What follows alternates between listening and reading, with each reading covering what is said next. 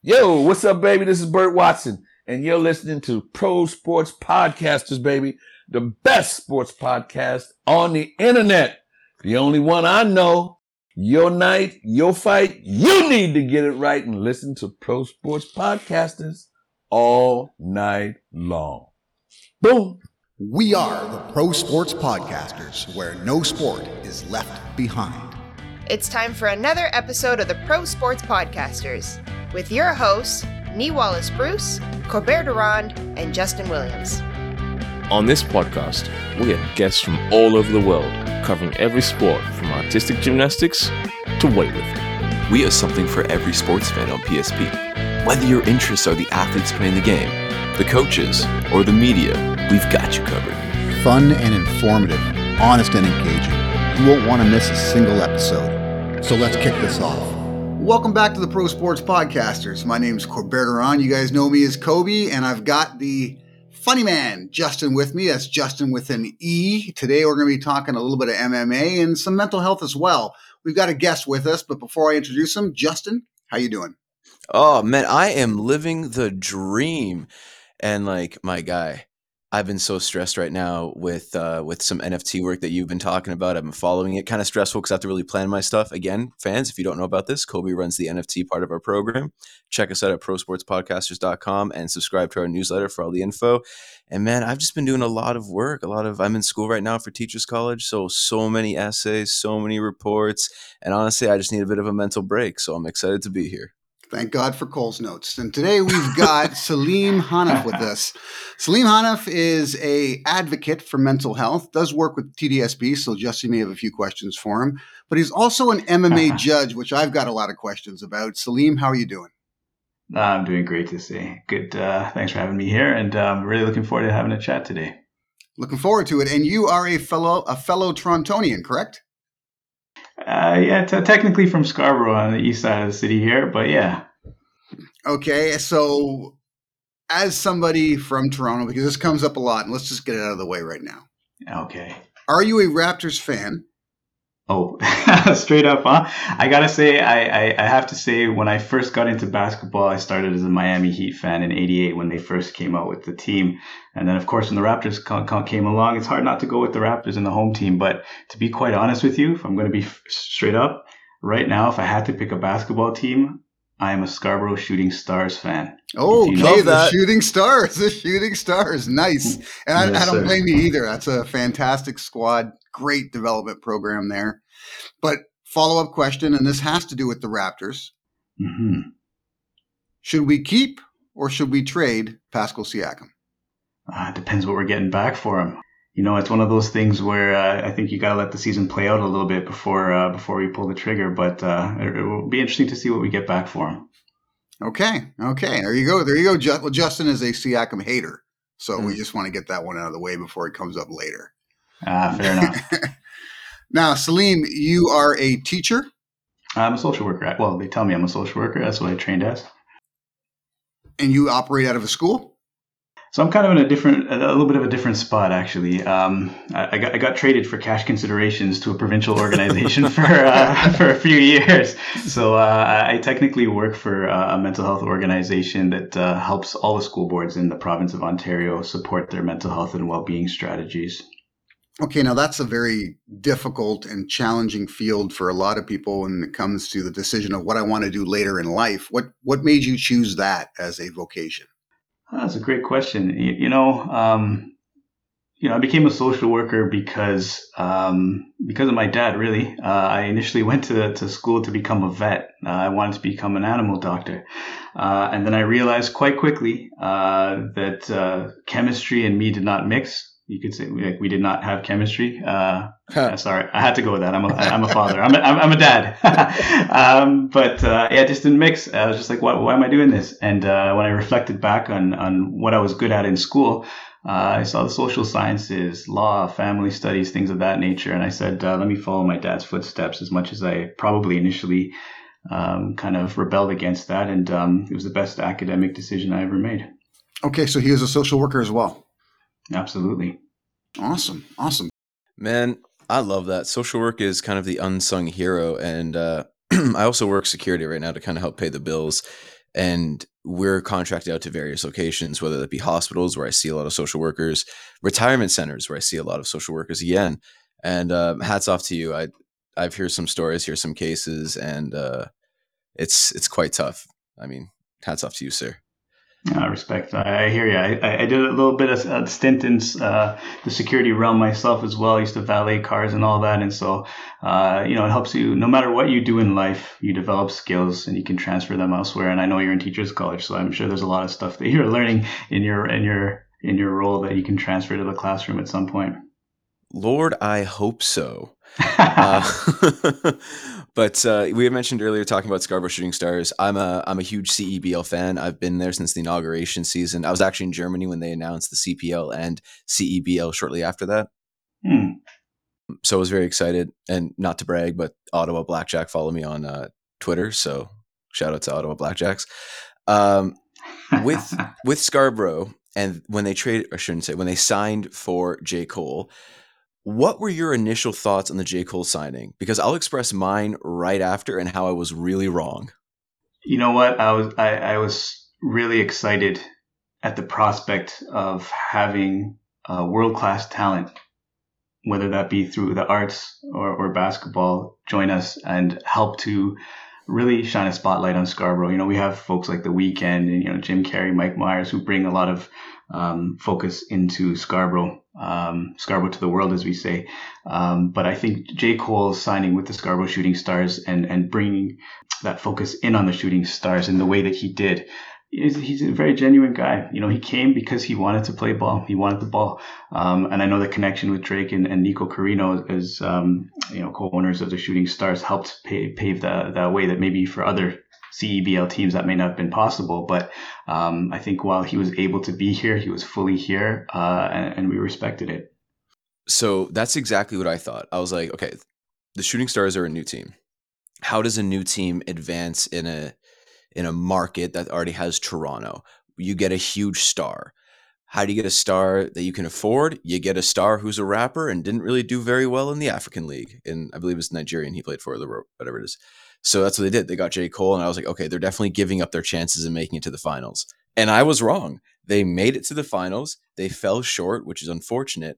However, they, I believe, won the first year of CEBL in their inaugural season. They made it to the finals. They attracted a lot of media attention. They got Drake supporting them, which I'm surprised it's not a conflict of interest, but I'm assuming it's because it's two different leagues. Scarborough Shooting Stars are a joy and a pleasure to watch. Incredible. With J. Cole leaving for tour, did you see that as a bit of a slap in the face to the team, or do you think that was pre-negotiated? I think we knew what it was going in. I just,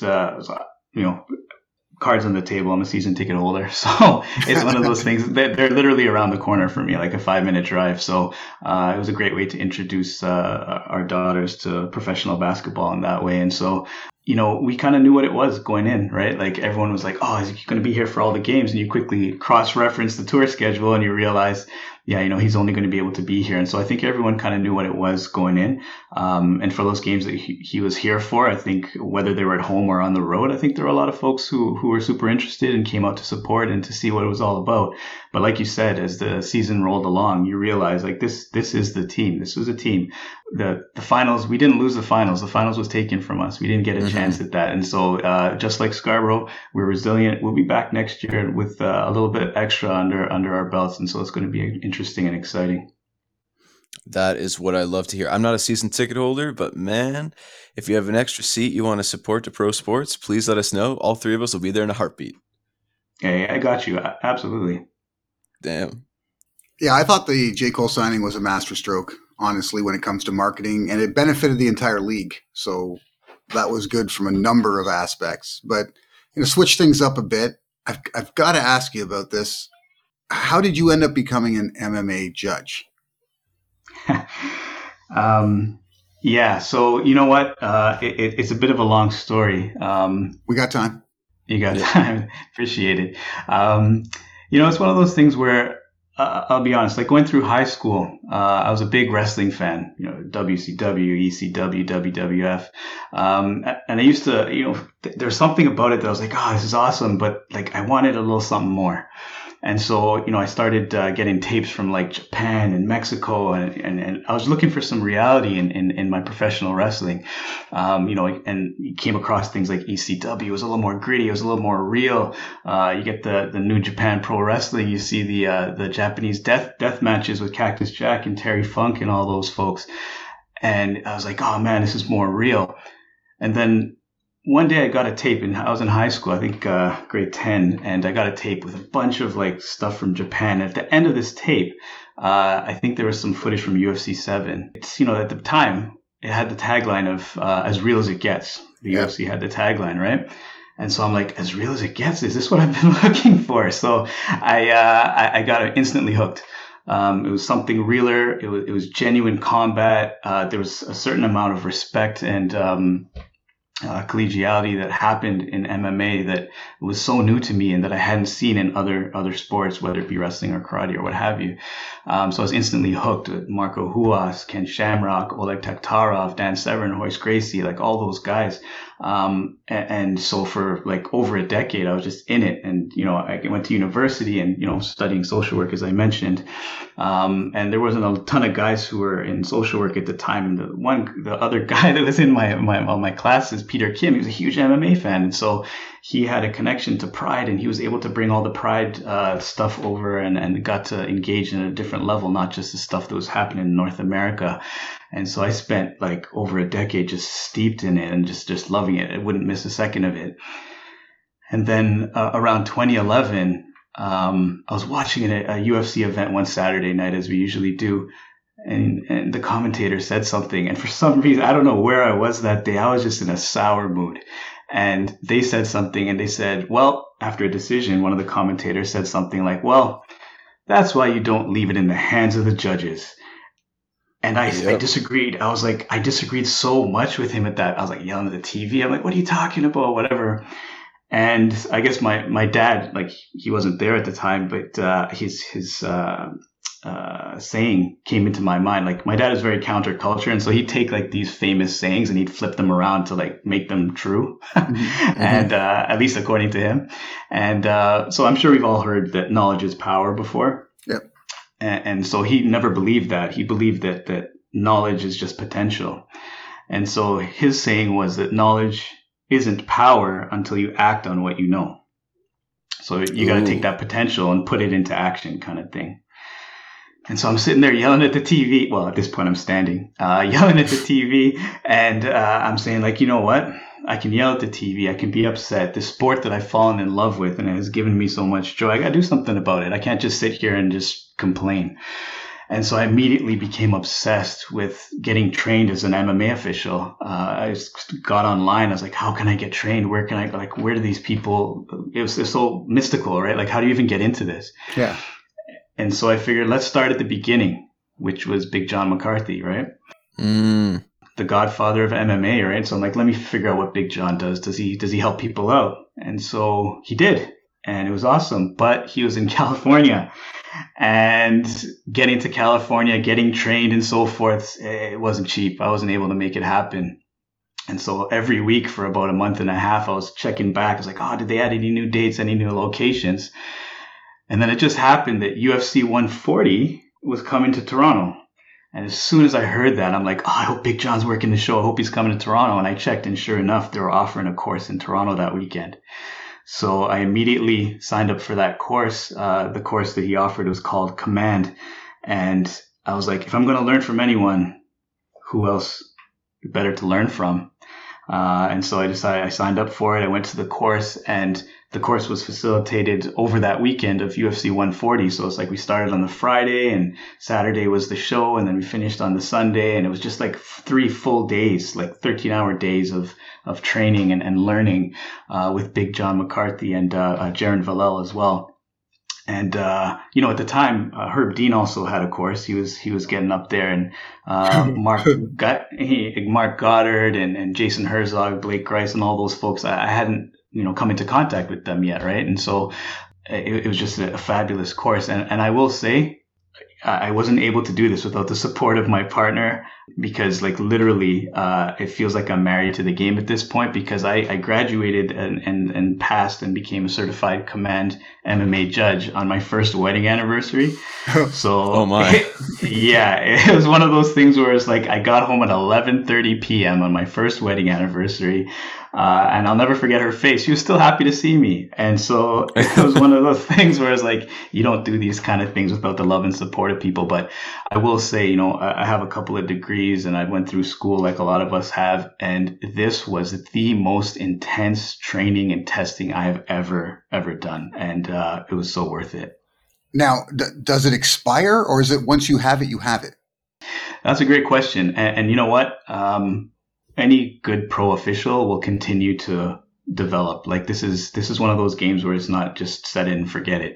Annually, like for instance, the ABC, which is the Association of Boxing Commissions, they offer training consistently. And so they don't certify people. So what they do is they offer training so that you have either a refresher, or you can give it's basically like for judging or reffing in MMA or boxing, you get a baseline level of knowledge so that if you apply to become an official, the athletic commissions know, this person knows a little something at least.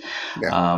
But the command is a certification. And so while it doesn't expire, you gotta stay fresh and so forth. And so that was just one of the most seminal weekends of my life, especially in the realm of MMA judging. And I don't know if either of you remember UFC 140. It was an incredible event itself. I'm trying to think of who was in it. I'm trying to remember it. So that was Jones Machida in the main event with the power guillotine he finished him with. Okay, yes. Yeah, and Frank Mir, I think, broke Big Nog's arm with the Kimura in the co-main event or something like it. It was just one of those. It was one of those events that's hard to forget because of what else was happening that weekend. But the reason why the testing was so intense is because Big John, he doesn't certify people unless he believes that they can do the job, because people or athletes are putting their lives on the line, and the least we can do is make sure that we prepare ourselves in a way that will justify decisions should it go that way. Okay, so for you, is it a matter of pride, or is this a practical use thing? It's a practical use, absolutely. It's something that to this day, before every event, I still reflect on and review. We have the unified rules of mixed martial arts that govern MMA judging in North America and in other places around the world. And so, it is a bit of a pride thing to say that I got to sit, but it's more about gratitude for me, just being able to have that opportunity and to continue to grow and develop. Like I'm just over a decade into this game, and I'm still learning and developing. It's a continual process for me. I like to say that I try to be the best at getting better, and that's been something that's kept me sharp as I go along. That's awesome, buddy. That's awesome. I've been following the UFC since day one. I've been involved in mixed martial arts from the very beginning. BetUS Sportsbook is your ultimate destination for online betting. With sports betting, live betting, racebook, online slots, and online casino. It's available across the US and Canada. Use the code PSP to receive a massive sign-up bonus. It's kind of interesting to actually talk to someone who's on that side of things as opposed to a fighter or a promoter. Now, we have talked to some fighters and some promoters that tell us mixed martial arts it's very difficult to put on any kind of event in Ontario now. Is that true because of the commission? Actually, not at all. It's quite the opposite, and I understand where that may have come from in the past. But we're running, like this past weekend, we had a wonderful event in London, Ontario, and we're probably I have to check the other commissions, but I think we might be the busiest commission in Canada between boxing and MMA. So yeah, I work on the boxing side as well, but the MMA judging is kind of like the passion. But we're a very busy commission and very active, especially coming out of the pandemic. Okay, awesome. Are there any more training courses available for those who want to do it, and it would be held in London, Ontario, or like how would that work? So the event that I was referencing was actually a professional MMA event, but the training specifically, you just go to the ABC website, Association of Boxing Commissions, and they have a training section there. They continually offer training primarily in the States at this time, but like I will say, I had an opportunity. Their annual conference was in Niagara Falls on the New York side this year, so I was able to pop over there and refresh and connect with people and continue the learning. So that was another life-altering, incredible opportunity. Just getting to chat and talk shop with folks who've been doing it for a while at the highest level kind of thing. But I would definitely check the ABC website. And like I said, that's, you get your training so that people in the commissions kind of know that you know at least the basic level worth of stuff. And then, you check out your local commission and go from there. There you go. Has there ever been an event that you've ever gone to and you haven't been working, but you've been scoring kind of mentally or maybe like on your phone or with a piece of paper? Who uses paper nowadays, Justin? Just making sure. I know you're a teacher and you got to reinforce the paper thing, but yes, I do. Yeah. What are your teachables, by the way? What are you into? Are you like an elementary panel or a secondary? Secondary. It's computer engineering. Computer. Oh, okay. Going to the top of the mountain there. I feel you.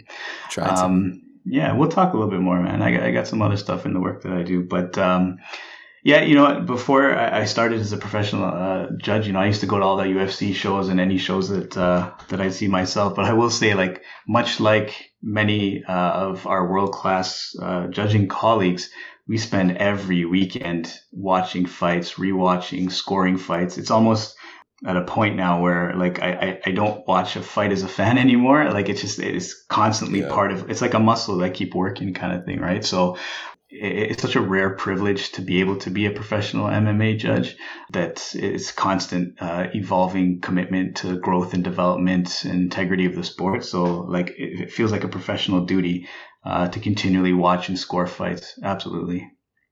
Good, because that leads me to my next question of, did you watch the Shane Sugar Sean fight I knew where this was going. versus Peter Yan?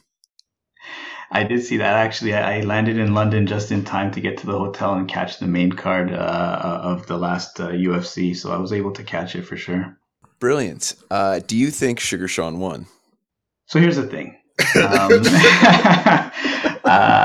So when reviewing a fight, unless I'm there live, it's so hard to give an informed opinion based on so many factors. So let me back it up for a second. So the view from the broadcast, the sounds in the arena, the different angles. So as we all know that there's 3 judges that score a fight and they all have different angles of the fight. Yes. When we watch a fight on TV, the broadcast view, we get whatever they want to show us kind of thing, right? And the audio is neither here nor there, but we don't get as much of that input, the audio input, as much as we would be as if we were there live. So we get a biased kind of running commentary as well. And so you get used to channeling that out and so forth, but it's hard to give a fully informed opinion based on the broadcast view. But what I will say is that fight, and I haven't gone back to watch it. I was just landing in the hotel and then kind of checking it out as I was getting hydrated and ready for the show. But I will say that I think that fight is a great example of our scoring system and what people may not understand, the casual observer, about our scoring system. And so from what I recall, you have a fairly close first and third round, but a very clear second round that Yan took. Mm-hmm. And so when you look at the fight as a whole, and you see the first and third, it's like, it's fairly close. Maybe it can go either way. But then you see the second, it's like Yan dominated that round. Then it's kind of like, oh, well, Yan won the fight. But that's not how MMA judging works. Each round is its own fight. And we evaluate each round at a time kind of thing. So it's always possible that you get those rounds that stick out and make the fight seem as though it's incredibly one-sided. And then you have a couple of other close rounds and it doesn't seem to compute. So I think this may be one of those situations where it did kind of look that way. And so I think if anything, it's just one of those things that kind of gives us a better look into our scoring criteria and how we score fights, and maybe gives us an opportunity to talk about the scoring of fights as opposed to maybe this specific one. Justin, I got to jump in there. there. Go ahead. So that's something I've had issue with for a while. Do you think that the unified rules, the scoring system, is flawed? I haven't given much thought to the system itself. Like, I know there's been a lot of talk about open scoring, for instance, right? Mm-hmm. There's been a lot of discussion around the 10-9 must system and connection to boxing and so forth. I think the criteria that we have for scoring fights, as it stands right now, is good. I think it's the application and the justifications that we used to justify the scores that we put out there is what we need to focus in on a little bit more sometimes. So if I could take a step back for a second, and I don't want to bore you guys, but like, do you know a little bit of the history of like judging in MMA? Or I do, yes. A little bit. Yep. Yeah. Okay. So then you kind of know that like we're fairly new as a sport. When you think about it, if you look at basketball, hockey, soccer, baseball, we're probably less than 30 years in to judging in MMA. And so there obviously are things that we have adapted and changed as the unified rules of MMA have changed and been adapted. Like in 2016, I believe, when we added in the 3 Ds of domination, duration, and damage to give us a better understanding and to help others understand a little bit more about how fights are judged. Mm-hmm. So I think it really comes down to, any judge is nothing without their justification, if that makes sense. Okay. A simpler question then. Do you think significant strikes are overweighted in the current system? I don't know if that's a question that could be answered, right? Like, so like the first level of the criteria that we look at is effective striking and grappling, right? So those are on the same plane, right? And then you go down to secondary criteria of effective aggressiveness or fighting area control. So those secondary criteria, we'll put those aside for a second. But the effective striking and grappling, it really depends, right? We're talking about impact. We're talking about the impact on the opponent, and immediate impact outweighs cumulative impact. So that would be jab, jab, jab, jab landing versus a knockdown. Okay. So as a judge, you have 10 jabs that land. All those jabs, you can't say, 1 point, 1 point. It's not a numbers game necessarily. It's about the immediate impact. And so the knockdown outweighs because of the impact on the opponent. And so it really comes down to the impact more than the accumulation of impact, if that makes sense. Okay, so you're saying basically from a judge's standpoint, this is more of a qualitative judging system versus a quantitative judging system. You could say that, yeah. It's not something where, so I know on broadcast often they'll have like the fight metric stats. That's right. And things of that nature. And so judges don't have those numbers in front of them. And so nor do I think maybe I don't think they should. It's because there's an influence there that's not necessary. And who knows, that's being filtered through someone else's perception anyway, right? Yeah. So just like, I'll give you an example. So over the weekend, again, we saw Islam Makhachev and Charles Oliveira, right? Yeah. And I think we hear this sometimes about Khabib stand-up and Makhachev stand-up. Some people will say like, the technique is so trash, right? It's like, his technique is not good. But it's about the effect, right? He's throwing his fist out there with the intention of landing it and impacting his opponent in a way that'll finish a fight. So if his opponent has excellent technique and he's throwing, but it's not landing, that's not effective. And so what we're really talking about is effective the impact of the technique, not how effective, not how pretty the technique is, if that makes sense. So it's all about the impact. Is someone, you want to ask yourself things like, is someone moving, like submissions, for instance, how close was that to finishing the fight? Was it locked in? Did he have his hands clasped? Was he able to hip in and torque the knee? Things of that nature.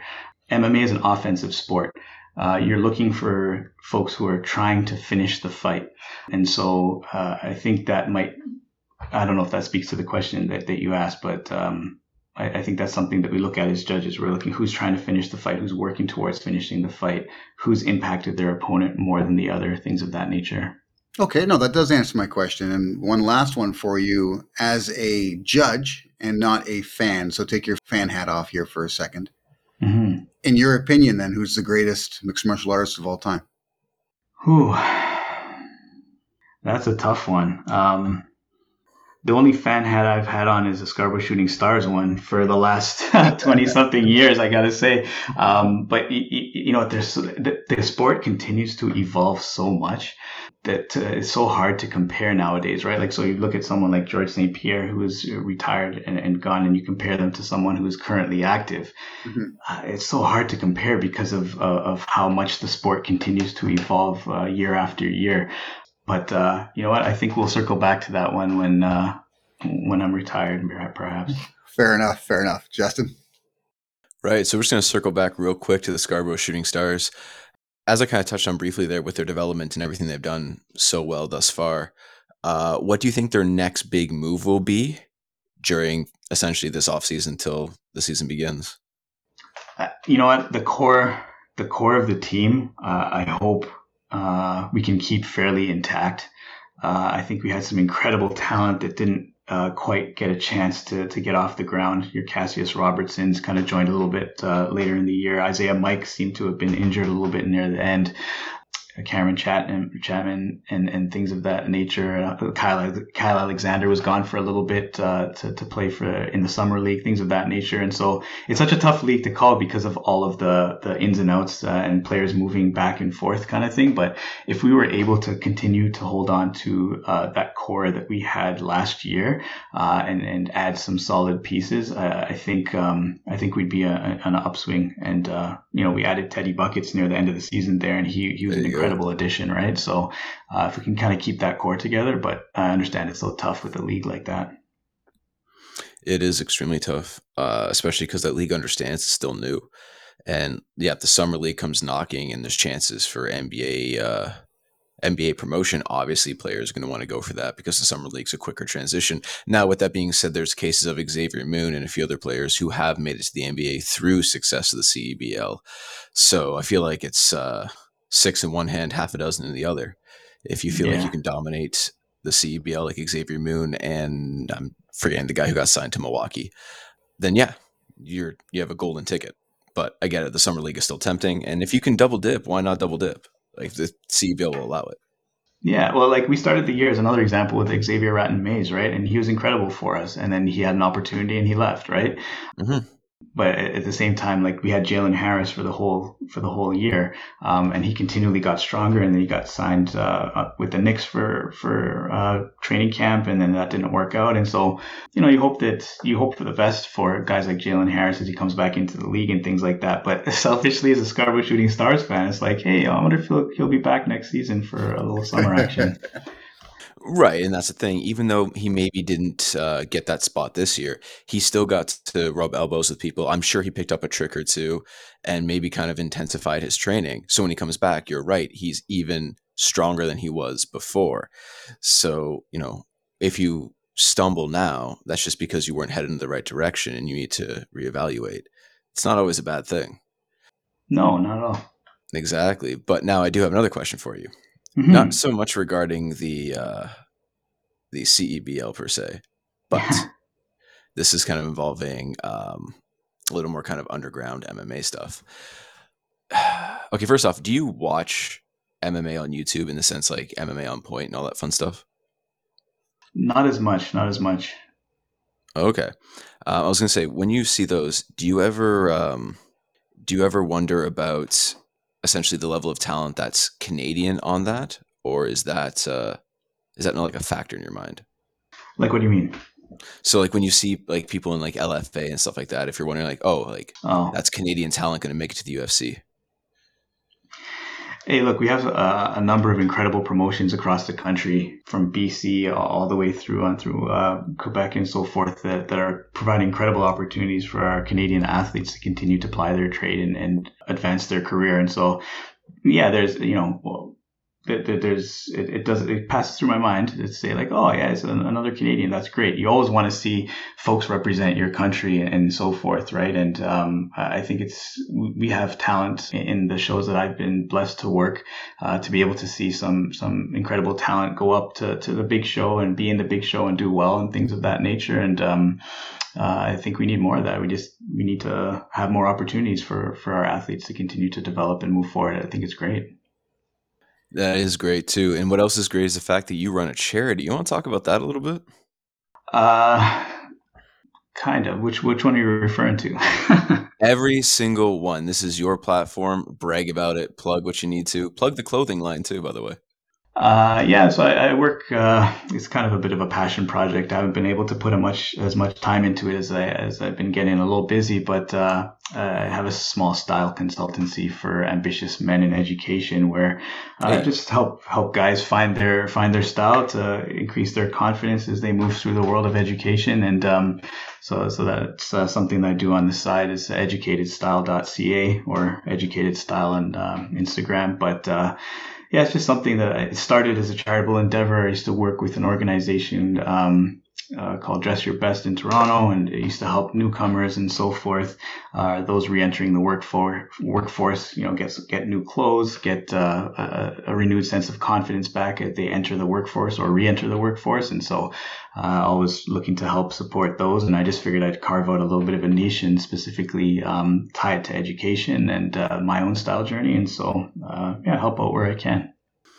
That is brilliant. I mean, for the education stuff, obviously I want to talk to you kind of maybe off air about this. I kind of want to know what you're doing with that. And in terms of clothing, if there's anything you want us to rock, let us know.